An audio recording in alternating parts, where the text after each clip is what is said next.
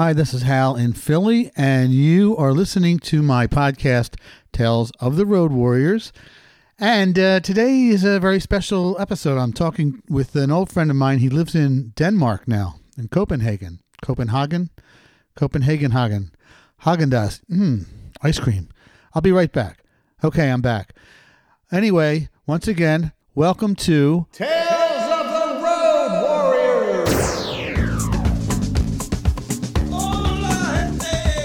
Today's guest is Brett Perkins. He now lives in Copenhagen, Denmark.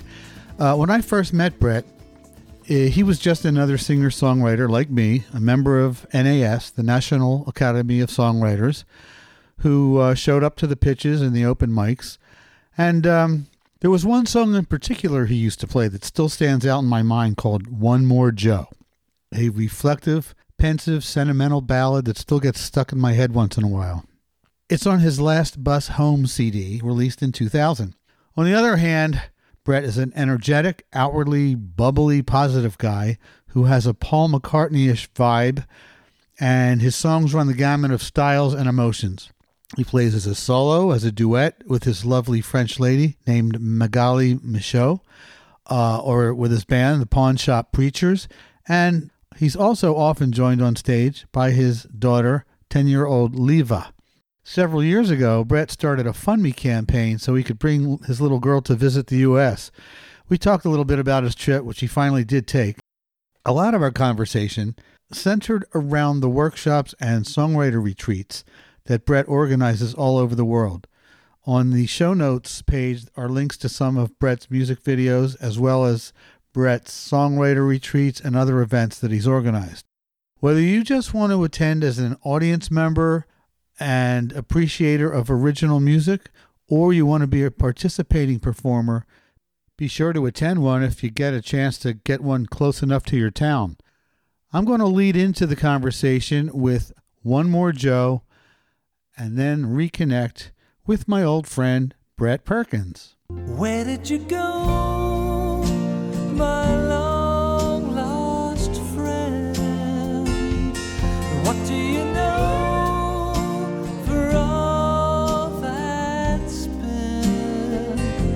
What's there to show for moving in with one more Joe? Hello, Brett. Hello, Hal. You sound just like last time I saw you at Highland Grounds. Same voice. Yeah, I've been careful not to let it sound like, you know how people, when they get older, they sound older? Yeah, they get the old person voice. Yeah. And I haven't let the old man in, so good. I'm keeping him at bay. So how have you been, man? It's like I've been good. I mean, lately I've been great. When you ended up in Copenhagen, and I'm like, when did what? Yeah, what? You've been an expat for years. I say I moved here approximately 20 years ago. Now that is true emotionally. If you want to go by when I became a registered resident, that was 2004. But I was spending the maximum number of days, which is 180 days a year, on a visa, the visa agreement between the U.S. and Denmark, from 97 on. Now, did you originally go for professional reasons, like to start a songwriting thing, or because you were dating? No. I was dating a Danish songwriter. Right, because I remember her. Pretty. Yeah, Annette Bjelfeld. That was the reason. I was invited for professional reasons as well, but the thing that got me to make the trip was Annette, right. and we were together almost 5 years. We spent as much time in the States as we did in Denmark. So I remember you had a chance to meet her out in Now, is she Leva's mom or is Magali Leva's mom? No, neither of them. They're wow. Now there's a tale of the road warrior for everyone. There's a tale of the road warrior. I married another songwriter, and we did not have a child. But then I married another songwriter, and we had a child. Three's a charm. And then we are not together. But then Magali and I met 4 years ago this August, actually. Oh, okay. So yeah. Okay, and she helped you co-parent? or No, actually, I mean, she does in a supporting way of supporting me, but no, she's not seeking to be a stepmom or anything like that, and that's cool. We were clear about it. We had the big talk when we first met. I must say, she's stunning. She reminds me of like a French actress. Yes, yeah, she is. And I was listening to her sing. Ma Parisienne. Yeah, Ma Parisienne. I just called it Paris song. Yeah, Ma Parisienne. And I gotta ask you something. Yeah, of course. There's a video of her singing, I think, on French TV solo. Yes. It's a very well done video. And there's another one late. I don't know if that's earlier or later, and you're in it playing like hand percussion. Yeah. Now, was that like early in your relationship? The one where I'm playing the hand percussion was early in our relationship. Yeah, it looked like you were just totally smitten, and you were just up there because you just had to be close to her. Yeah. We were very. You weren't adding anything to this song. No. We were just in the smitten period. Yeah, it was cute. Yeah. It was cute. Yeah, that was our first show in Paris, actually. So catch us up.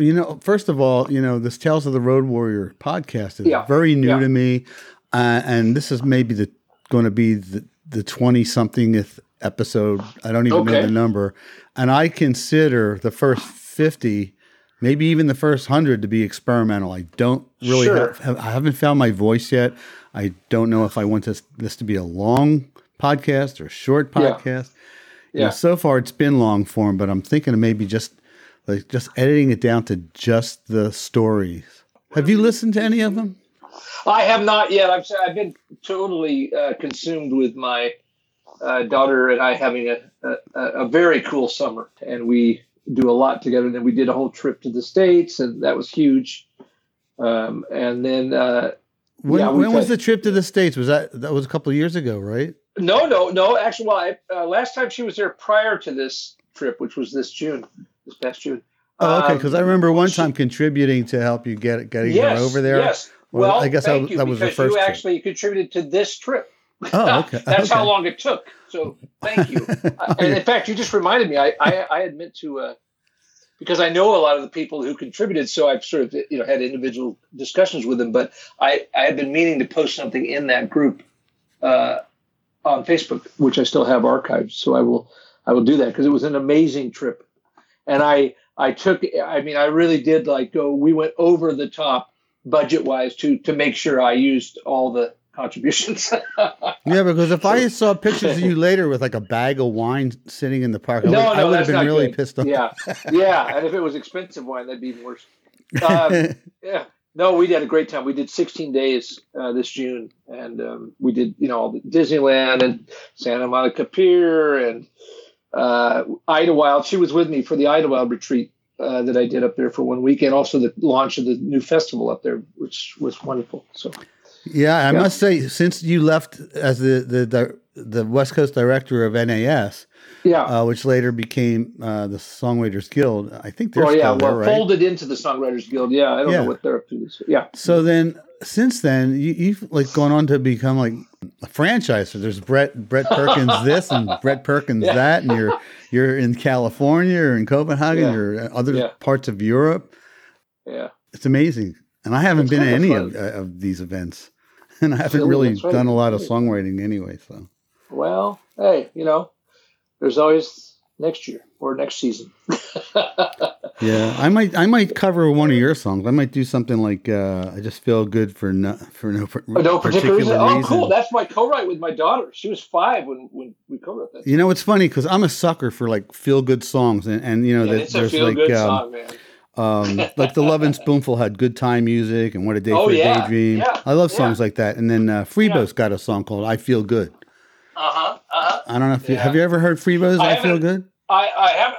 I've heard him many times, but I have not heard that song. Oh yeah, he's got a song that's pretty fun to sing along with.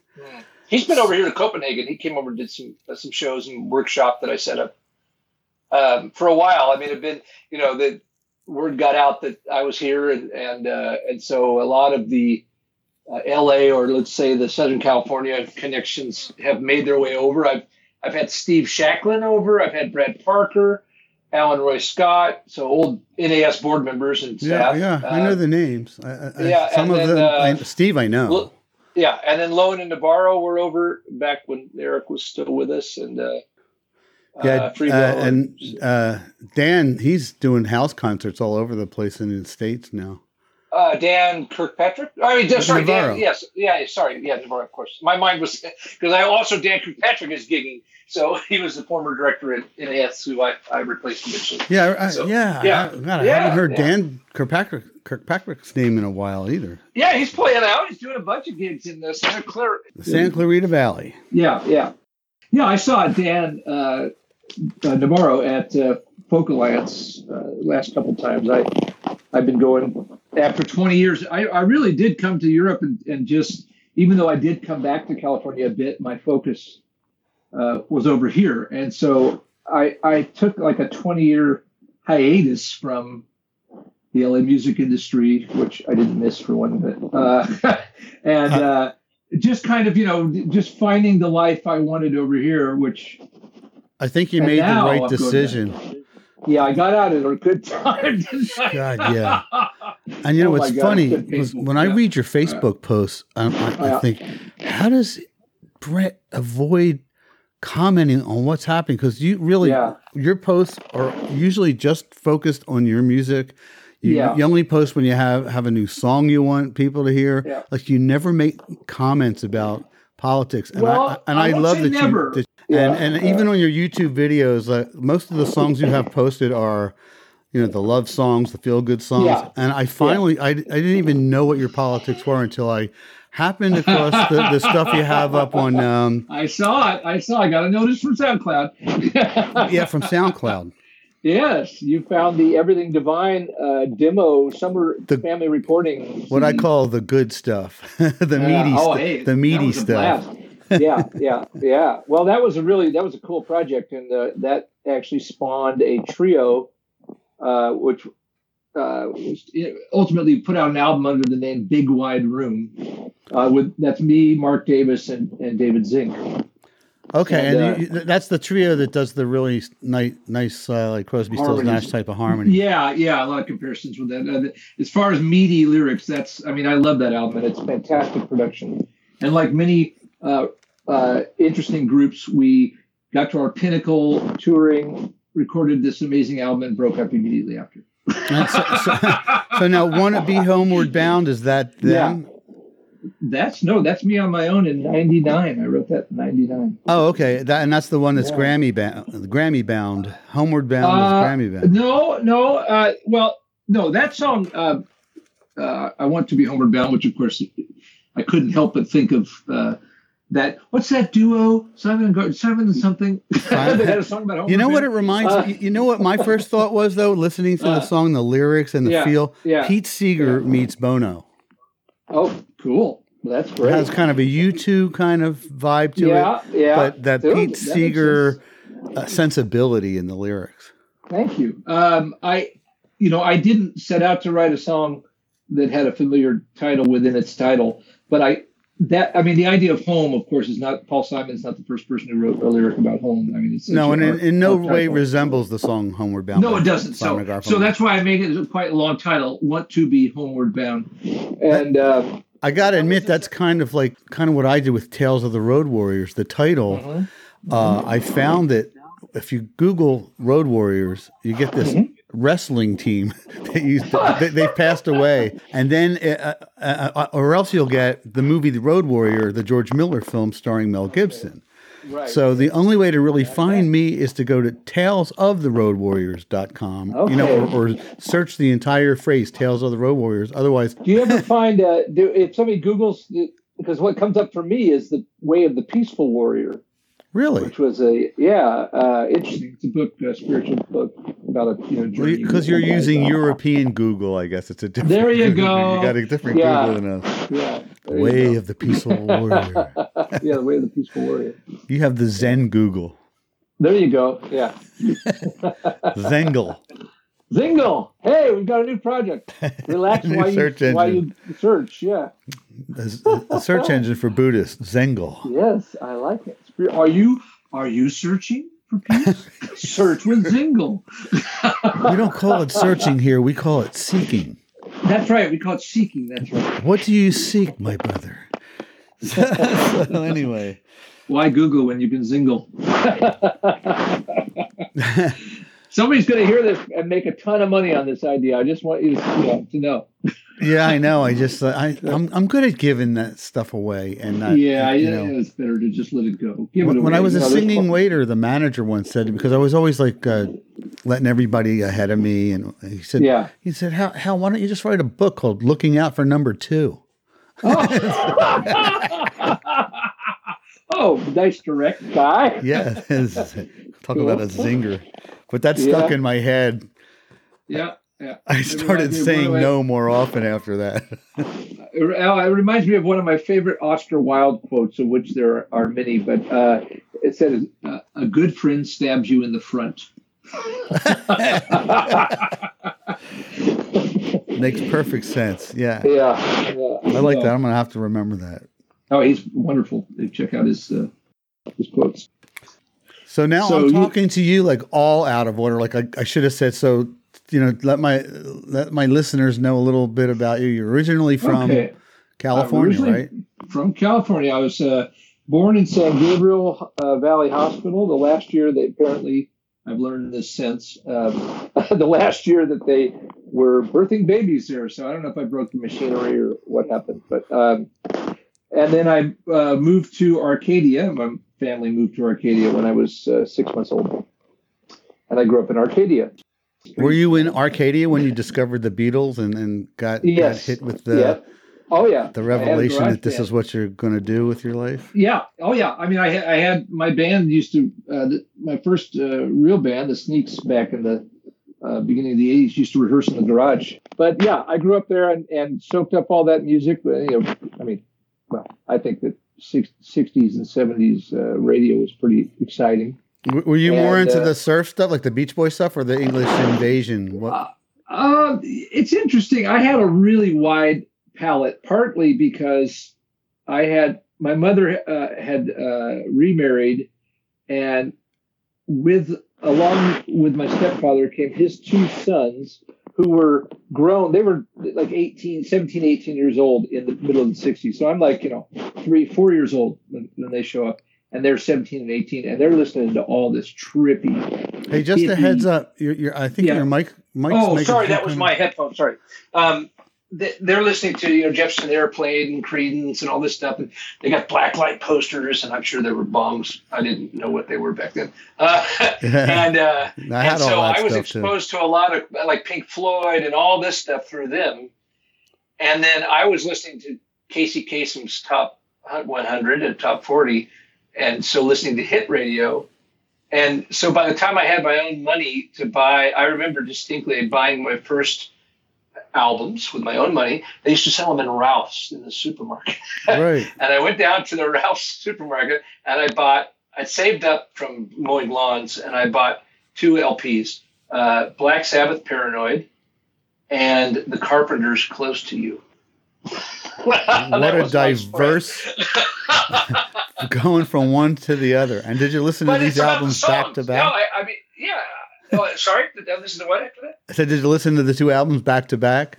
No, I think that might have been a little too disturbing. No, I just listened to all of it because for me, actually now when I think of it, because I didn't have a conscious thought as to why I was drawn to both of them. I just liked them, there was a pathos in Ozzy Osbourne singing Paranoid. And there was a pathos, like a sadness in Karen Carpenter. Had she lived, she might have done like Karen Carpenter sings Black Sabbath.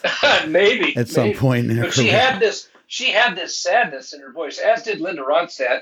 Now that I'm thinking of it. So I think I resonated with that without even consciously realizing it. But a lot of the songs, they were sad love songs that the Carpenters sang.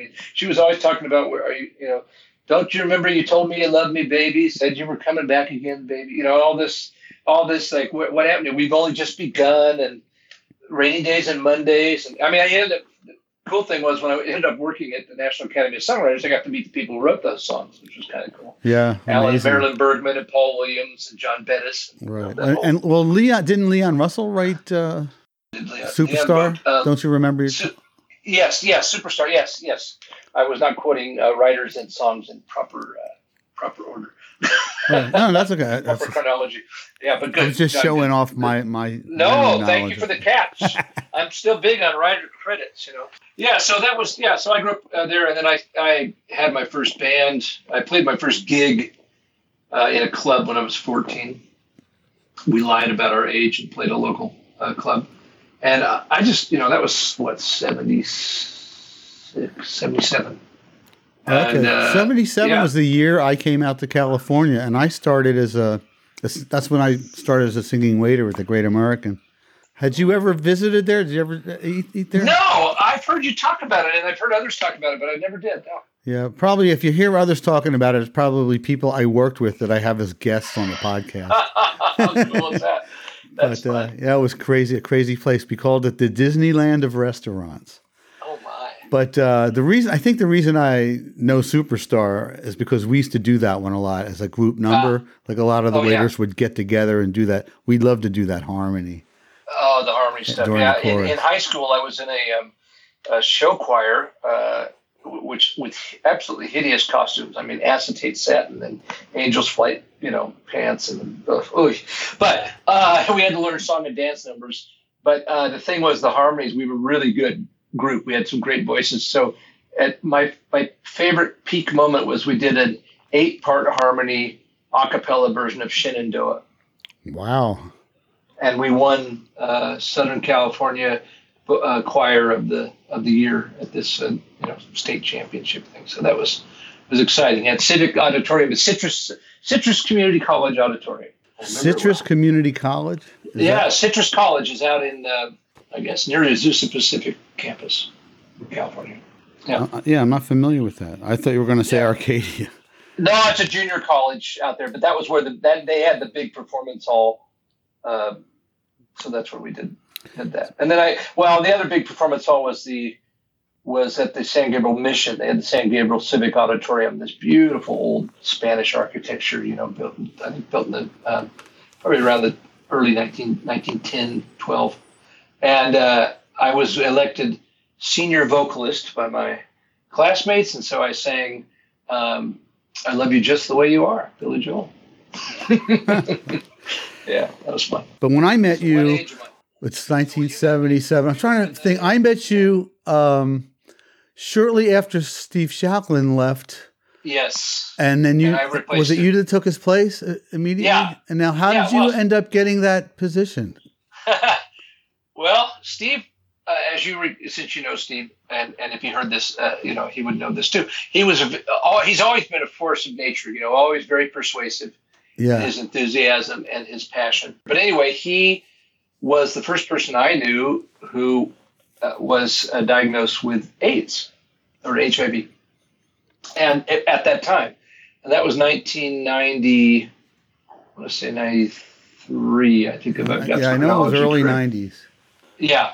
And when that happened, he realized he couldn't, he would have to leave his work because it was a big scary thing then. Not that it isn't now, but I mean, then there was so much unknown and so much death. It and so was much usually fear. a death sentence if somebody Yes, said you yeah. had AIDS. And so the beautiful story for him, which is amazing, is that it changed his life. He actually said to me at one point, I'm thankful that it happened because he wrote a musical called The Last Session that ended up becoming a huge vehicle for him to Did travel you ever and hear? teach. Do you know about me, my involvement in that? No. Oh, okay. Well, somewhere along the lines, I got handed the reins to Rusty's Surf Ranch in Santa Monica. I remember when you were associated with that. Yes. Matt Yes. Kramer brought Yeah, me Matt in. Kramer, Jill right. Holly was hosting, How cool. Yeah. and she needed somebody to replace it because she was doing a college tour. Yeah. And I got recommended, and I got introduced to Matt Kramer, and so Steve Shacklin asked me if he could try out this musical he's working on there. Yeah. He had AIDS, and he wrote this musical about, based on how he didn't want Patsy Weber to be the Yes, last face he ever last guy he saw. You know. And so anyway, it's a great musical. and I said, I'd be happy to. I'm honored that you asked me, you know. Yeah. And apparently it was such, it never dawned on me, Brett, that it was such a, people were so ashamed to come out if they were gay, let alone if they were gay and had AIDS. Yeah. So, but I was like honored that he asked and to be a part of that, you know? Yeah. Well, I'll tell you, I did not know that Steve was gay until he told me, not that it would have mattered one iota to me. And I mean, we were always playful and, you know, and he was always kind of saying, okay, you know, I want to bring you over to the dark side and all that, you know, but I thought he was just kidding with, you know, because I just didn't have that reference, in my social. Yeah, it never dawned on me either. And No. like you said, it would have made a difference to us. No, but I hadn't met his partner Jim, or maybe I had, but I hadn't realized they were partners anyway. So, but of course, when he announced his illness, then it all, you know, became clear to the story. And so you asked me how I got the job or why I took the job. I was at that point I'd already been a volunteer for a while and a member since the late 80s, and was marketing director for the paper at that point. Was working on Song Talk with Paul and with Dan Kirkpatrick to get it out there more often and build up distribution and revenue and that sort of thing. And then Steve came to me one day and said, listen, we're going to have lunch. And I said, okay. So we sit down and he says, I have to leave because I have AIDS, you know that, and you have to replace me. And I said, excuse me? Because I wasn't thinking that, you know, I was like, you know, I mean, I was still figuring out my own, what am I doing? I was recording and, you know, kind of tiptoeing into my own solo stuff. And he said, and I'm going to tell you why. First of all, you're the best man for the job of the people that I'm aware of around here because you're, you know, and anyway, you're very sweet. So, you know, you're smart, you're effective, you've got a strong ego, so you can handle the bullshit in the business and blah, blah, blah. And then he said, but I'm going to tell you why, because, you know, he had this he'd go into like preacher mode. You know? Right. I know. But I'm going to tell you why that. you're going to say yes. You know, you can picture it, right, with the finger in the air, like, Yep. now, I'm giving you all the reasons, but here's why you're going to say yes. Because I have AIDS, and you will not say no to a man who is dying of AIDS. Oh, and I just looked at him like, I said, you bastard. You know, you bastard. So I said, yes, of course. Well, yeah, you better have. Yeah. And the last time that I actually saw him until years later in Copenhagen, I mean, like 20 years later, he was, I don't know that he was leaving the office for the last time, but he was taking his stuff, you know, kind of leaving. Uh-huh. And we were at the elevator, and I'm getting emotional remembering this, but I just looked over and I said, you know, Steve, I love you, and I hope the best for you. And we hugged each other, and I reached up and I kissed him on the lips. And I thought, afterwards, I thought, what was that about? You know, but I was angry at the idea that all this fear and the idea that people, you could get, you know, remember the hysteria? You could get AIDS from shaking hands with a gay man or using the same toilet as a gay man. Just being in the same room with a gay man. Yeah, and it was just over. It was prejudice. It was another face for over the prejudice. top bullshit. Yeah, and when that started to happen to a friend of mine who was suffering, it pissed me off. You know, and I thought, so it was an act of spontaneous love and he reminded me of that story. He said it meant a huge amount to him, and I mean, that told him it's, you know, it's much to me because it was just a moment of saying, you know, wow, this is the world we're in now, you know. So and the beauty of it is he's still with us and wrote a crazy, wonderful musical about it, and so that's how I became managing director, and then a year later became the executive director. Fantastic. Yeah. You know how wonderful it is that and the way Steve is constantly reminded that he is alive is when you read his Facebook posts, he's constantly hurting himself. Yeah. He's like, he's accident prone. Yeah. And his body is weaker. I mean, it's break. The years. So, yes, and it's kind of like bittersweet. Like, it's good because when you get bruised, it reminds you, I'm still alive. at least. Yeah, exactly. But then, yeah. but It's a- yeah, I would love to talk to Steve about that whole thing. He's he did that online diary, and I think he's Yes. probably one of the very first bloggers too. Yes, and I would imagine, I certainly can't speak for him, but based on all my experience with Steve, he would say yes in a heartbeat to being interviewed.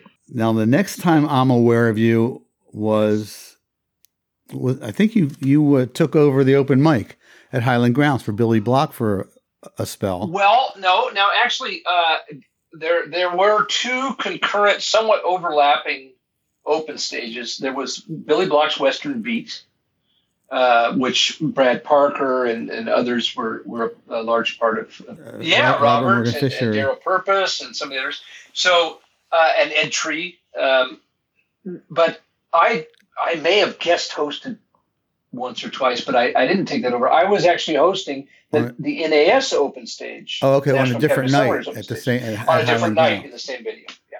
Gotcha. Okay, so I just remember you asked me to sub once or twice. Yeah. And I just remember the one night you came walking in with Jilly Moon and Rachel. Was it Rachel something? Anyway, from Australia. I don't even know how you ended up with these two in tow. And you go, Hal, do you mind if, squeeze the girls in? I'm like, well, this is your open mic. You can do what you want, really.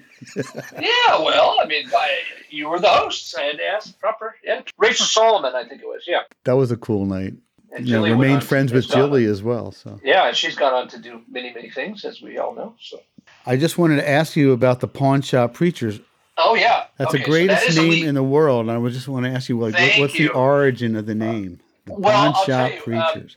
I had the name for about 10 years before I used it in the band. I love to play with words, and I think it was around somewhere in the late 90s. I forget who I was talking to, but we were sitting making up crazy names and talking about crazy things, and the original name was the Porn Shop Preachers. That actually Because makes a lot of sense. I was just talking about, I was riffing on some conversation about religion and about proselytizing versus prostitution. Well, I could totally And- see some preacher guy with a megaphone standing outside of a video store. outside of porn shop. Yeah. Yeah. And another one in the back buying up most of their product. So that was the contrast of those who protest the loudest are often the most culpable. So I was ranting on something, and I thought that's a really cool name, and I floated it for a while, and I thought about it for a while. I thought, yeah, that's a really cool name for me and my friends who would get the humor. But I think if I use that as a band name, it would immediately shut off about 40 to 50% of potential audience. Right. So- Well, your bass player got the sense of humor in it with the absolutely. handlebar mustache and the bowler hat. I love Absolutely. that look. Oh, the Danes, they would have gone with Porn Shop Preachers. That wouldn't have bothered it. But I was just thinking, if somebody just heard the music and said, that was the Porn Shop Preachers, whoa, I don't want my, 8-year-old Right. listening to that. Whereas Pawn Shop Preachers, that's also fun too. So, it just stuck, and I loved it. And I thought one day I'm going to find an outlet of songs for that. And the big joke on me to me that I laugh so much about now is that had you come up to me in my early serious band, when I had my first band and I was really just driven and trying to make it, quote unquote, whatever the hell that means, in the early 80s, playing hard-edged power pop and rock, and told me that I would have my most commercial success playing country music, I would have smacked you upside the head. I know. And then your affected country accent on some of them, like, God. Oh, yeah. And that is, actually, our friend Steve Shacklin, who comes from the southern climes, as did my ancestors, took me to task on that. He says, what's with putting on I don't like the fake accent. I said, it's not a fake accent. I'm leaning on, that is my family roots. That's Kentucky. They were hillbillies in Kentucky.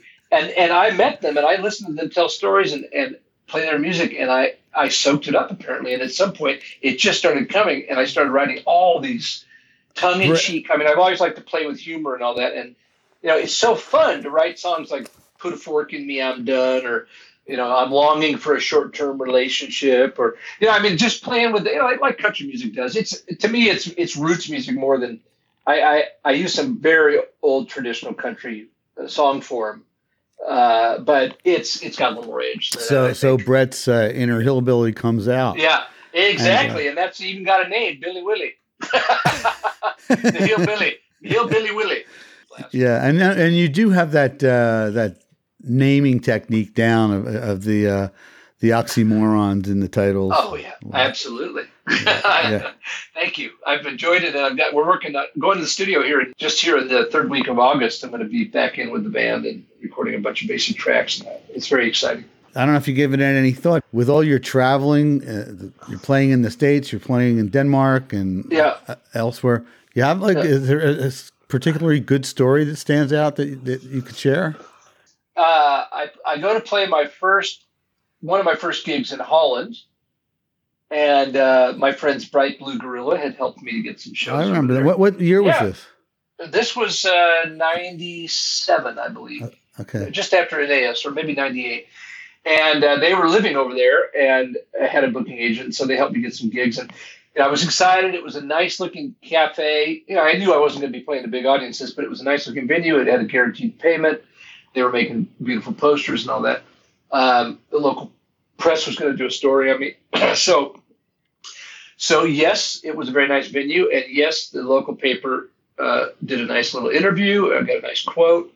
Listed my concert time as 4 to 6 p.m., which was correct. I got to the venue early, and there was a poster that said American songwriter Bert Berkins, Burtburkins.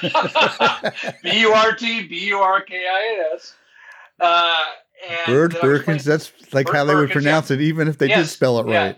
I know. I think they're doing it phonetically. I tell you what, I kept the poster. I mean, it's one of the few I've hung on to all these years, and I took a photo of it for posterity. But and my show was in their minds at 1:00. So even though I had arrived a couple hours early, I was late, according to them. So so I ended up playing to I won't say no one, because there was always someone, but there were the people working there. So I'd say probably there was a cook in the back and a young woman serving drinks, but there was nobody really to serve them to. And then this young mother, and a sweet little toddler, maybe 1.5-year-old, just walking. The kind of walking where you're not sure they're gonna fall down any second. The duck waddle, And here I was, I'm just going back on a tour, so all my insecurities and demons, what are you doing? And what's this? And you're too old. It's too late. And all that litany of negative garbage that most of us have, at least on some kind of loop tape. It was pretty loud in the moment. I was not seeing the humor of being Bert Berkins. Why were you late, Bert? Oh, hello, Bert. How you doing there? You dirty Bertie, they could call me. So, but then this little child became mesmerized. It just looks up and just is frozen in the spot and has this joyful look and kind of sways back and forth a little bit. And the mother is so enamored with what her child is, what she's seeing is that she stands there. And so that I'm just getting showered with love, and it turned out to be the greatest gig. In that way, it was a lesson about being with what is in the moment. So it turned out to be a beautiful, beautiful thing. And that's the story that stays with me. Were you playing the ukulele by any chance? No, not back then. I picked up the ukulele in just when I met Magali 4 years ago. I had been sort of dancing around ukuleles in guitar shops. I would stop in and I would sort of just not even take them down off the wall. I would just sort of go pluck the strings. Yeah. Maybe one day, but I don't know. And then I went to visit her. She lived in Amsterdam when we met, and she had a ukulele. And I was in that, as you mentioned earlier, complete infatuation, have to be right next to you, near you. And I wrote about 20 happy love songs. You were so smitten. I could just tell from that one video. Fortunately, she was too. So it could have been a stalker situation. Yeah. But now, what's that video with the two of you? Something two, Fortunate two, or Unforgettable two. Unforgettable two. Yeah. Yeah, which is a play on, of course, Nat King Cole.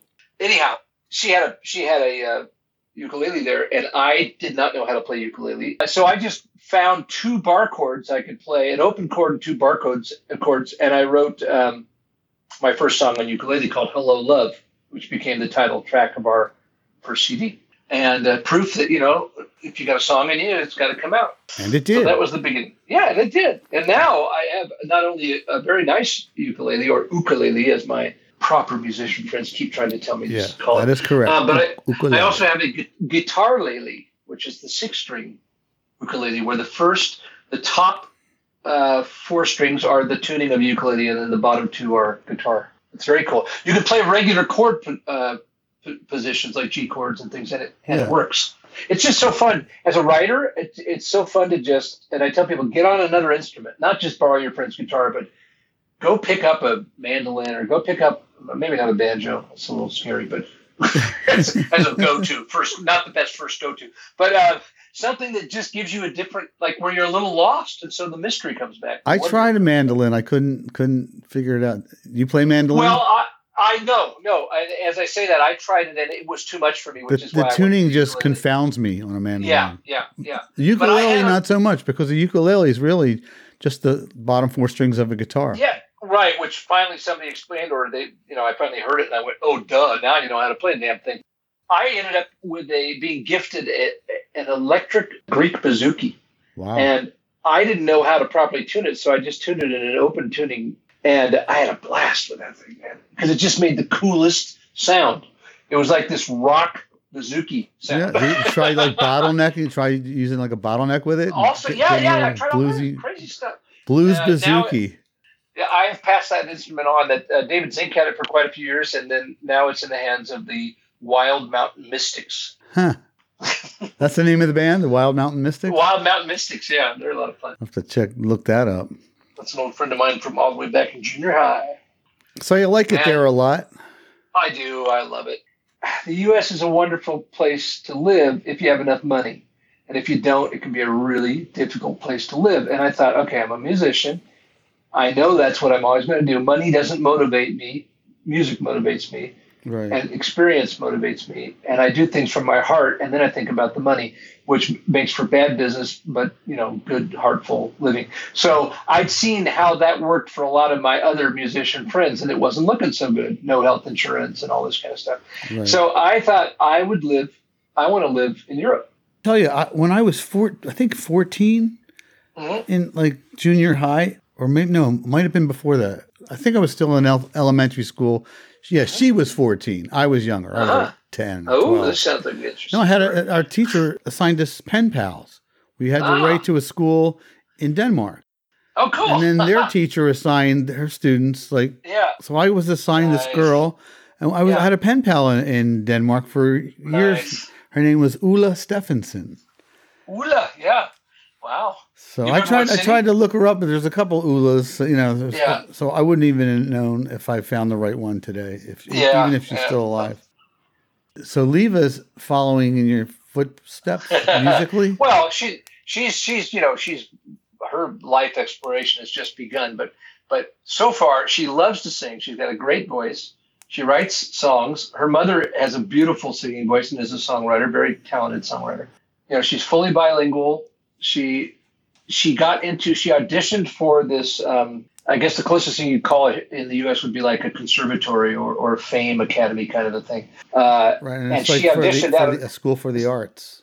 It's for the arts, and it is the school in the country for singers. It's what they feed the national choir that sings for the Queen and coronations and all that kind of stuff. And there were only 35 spots per year for boys and 35 girls, and they start from the 3rd grade and it's all the way through high school. Mm-hmm. And it's a full education, but with a heavy music emphasis. So, she auditioned, and out of 700 kids, she got in. Wow! How many did they accept? They have 70 out of 700. Oh wow! So she's up there, and then when she graduates, she'll be qualified to join the Perkins Family Band. Oh, she'll already. I'll tell you what. She knows I'll be begging her for opening gigs within 5 years. I'll tell you that. Her favorite artist is Eilish, and I think, okay, well, yeah, she'll probably be hitting that thing about 5 years from now. So, yeah. Yeah, she's got a blast. head start being your daughter. Oh, well, she's the best. She is the best thing that ever happened to me. And yeah, I mean, I guess kids either wear you out or keep you young. And I've been worn out a few times, but she absolutely keeps me young. And she keeps me aware of music that I wouldn't otherwise be listening to, because she's consuming what a 10-year-old consumes. And I'm a writer, but I don't listen to a lot of music. I mean, I hear a lot, but I don't have the radio on. I like silence. So Right. So she's she's over, keeping you plugged into the pulse of what's happening now. Totally. She'll go, Daddy, check this out. Oh, look, listen to this. Wow, listen to that hook. I can't get it out of my head. It's an earworm. I get it. Yeah, it's an earworm. Exactly. So what projects are you working on? What websites or? Yeah. One of my main activities is leading the listening room songwriting retreats, which I do 6 a year in 5 countries. And I've been doing those for 17 years. And 11 years ago, I started the Copenhagen Songwriters Festival, which is coming up here. Its 11th year is coming up here at the end of August. And then this last year, I started the Idlewild Songwriters Festival up in Idlewild, California, Southern California, up in the San Jacinto Mountains. What I realized... That looks like a hoot, by the way. I saw the videos that they interviewed you on the news. Oh, yeah, and yeah. On NBC and ABC came. It was amazing. Their affiliates came up. It was phenomenal. I mean, like, whoa, press showed up. Yeah, no, I couldn't help but think if I was still living out in LA, I would have been there. Oh, absolutely. And there were a lot of, it was incredible. And now that's twice a year now. I do a winter and a summer festival. But the thing is, I've realized that I love presenting. Like I started the Listening Room concert series 25 years ago. And I love putting on events and gathering people. And I love having it be a communal event, something for the public, so everyone can be involved or get something out of it, and also an educational aspect for those who are delving into the arts and being encouraged. So now each retreat, as of next year, will have a festival attached to it. So I'm launching the Tuscany Songwriters Festival in Italy in March. I have a retreat there already. And we'll have shows in Florence and in this beautiful medieval town called Castiglione Fiorentino, which is halfway between Florence and Rome. Yes, you're going to definitely have to email or message me those names so I get the spelling right in the show notes. Oh, absolutely. It's tough to get the spelling right in Castiglione Fiorentino, I can tell you. Yeah, each episode of my podcast has a corresponding show notes page on the talesoftheroadwarriors.com website. Yeah. Oh, okay. So they'll find you at talesoftheroadwarriors.com/Brett-Perkins. Okay. And then all the notes on that page will kind of sum up our conversation. And then links. And then links to whatever you want me to link to. So the festival retreat, and then I do listening room tours after the festival. So I built this little sort of, found my way into this little hybrid model that lets me do what I like to do, which is travel, play music, hang around cool other musicians who are really into what they do. I don't mean cool like hip, but like, open-hearted, creative people. Right. And go to beautiful places. That's it. That's the model. You're a busy guy. And what you're doing is making other people's lives happy.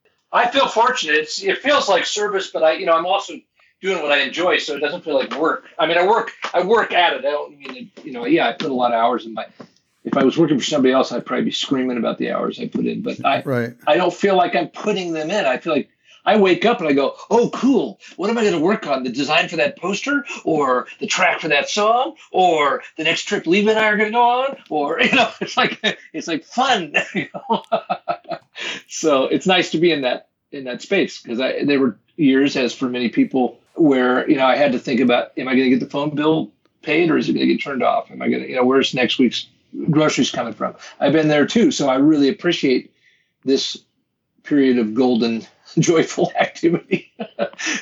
And the rest of us are enjoying it. It feels like a good place to be. I posted something a couple of days ago that I was sitting here musing.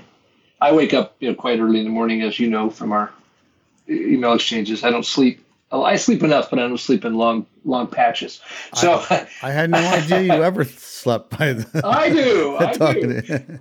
So I was making this little mem, and I was counting the years of all the different projects, and I realized I'm coming up with this is my 40th anniversary of my first band. We did a reunion concert here this year, and we're going to do one more in January. And my 40th high school reunion is next year, and I'm organizing it and hosting it. So, oh my! So in Arcadia, I realized, and I stacked up all these projects. You got a festival that's 11 years old. You've got this band that's 9 years old. You got this other project's 40 years old. You got concert series 25 years, retreats 17 years. And instead of looking at all that, instead of feeling tired or old, I felt like they're getting older, and I'm feeling younger. And I don't mean in denial. I mean, my knees ache when I get up sometimes, and I make the old man groan when I get out of a really comfortable couch and all that kind of stuff. But just mentally, and not caught up in worrying about. Well, I guess it comes down to liking and loving yourself, which, boy, it's taken me a long time to. I think I see the meme you're talking about. You're talking about the Michelle Perkins 4th year, Pawn Shop Preachers 9th year, Copenhagen Songwriters Festival 11th year. Copenhagen Listening Room Open Stage. This is your 15th year.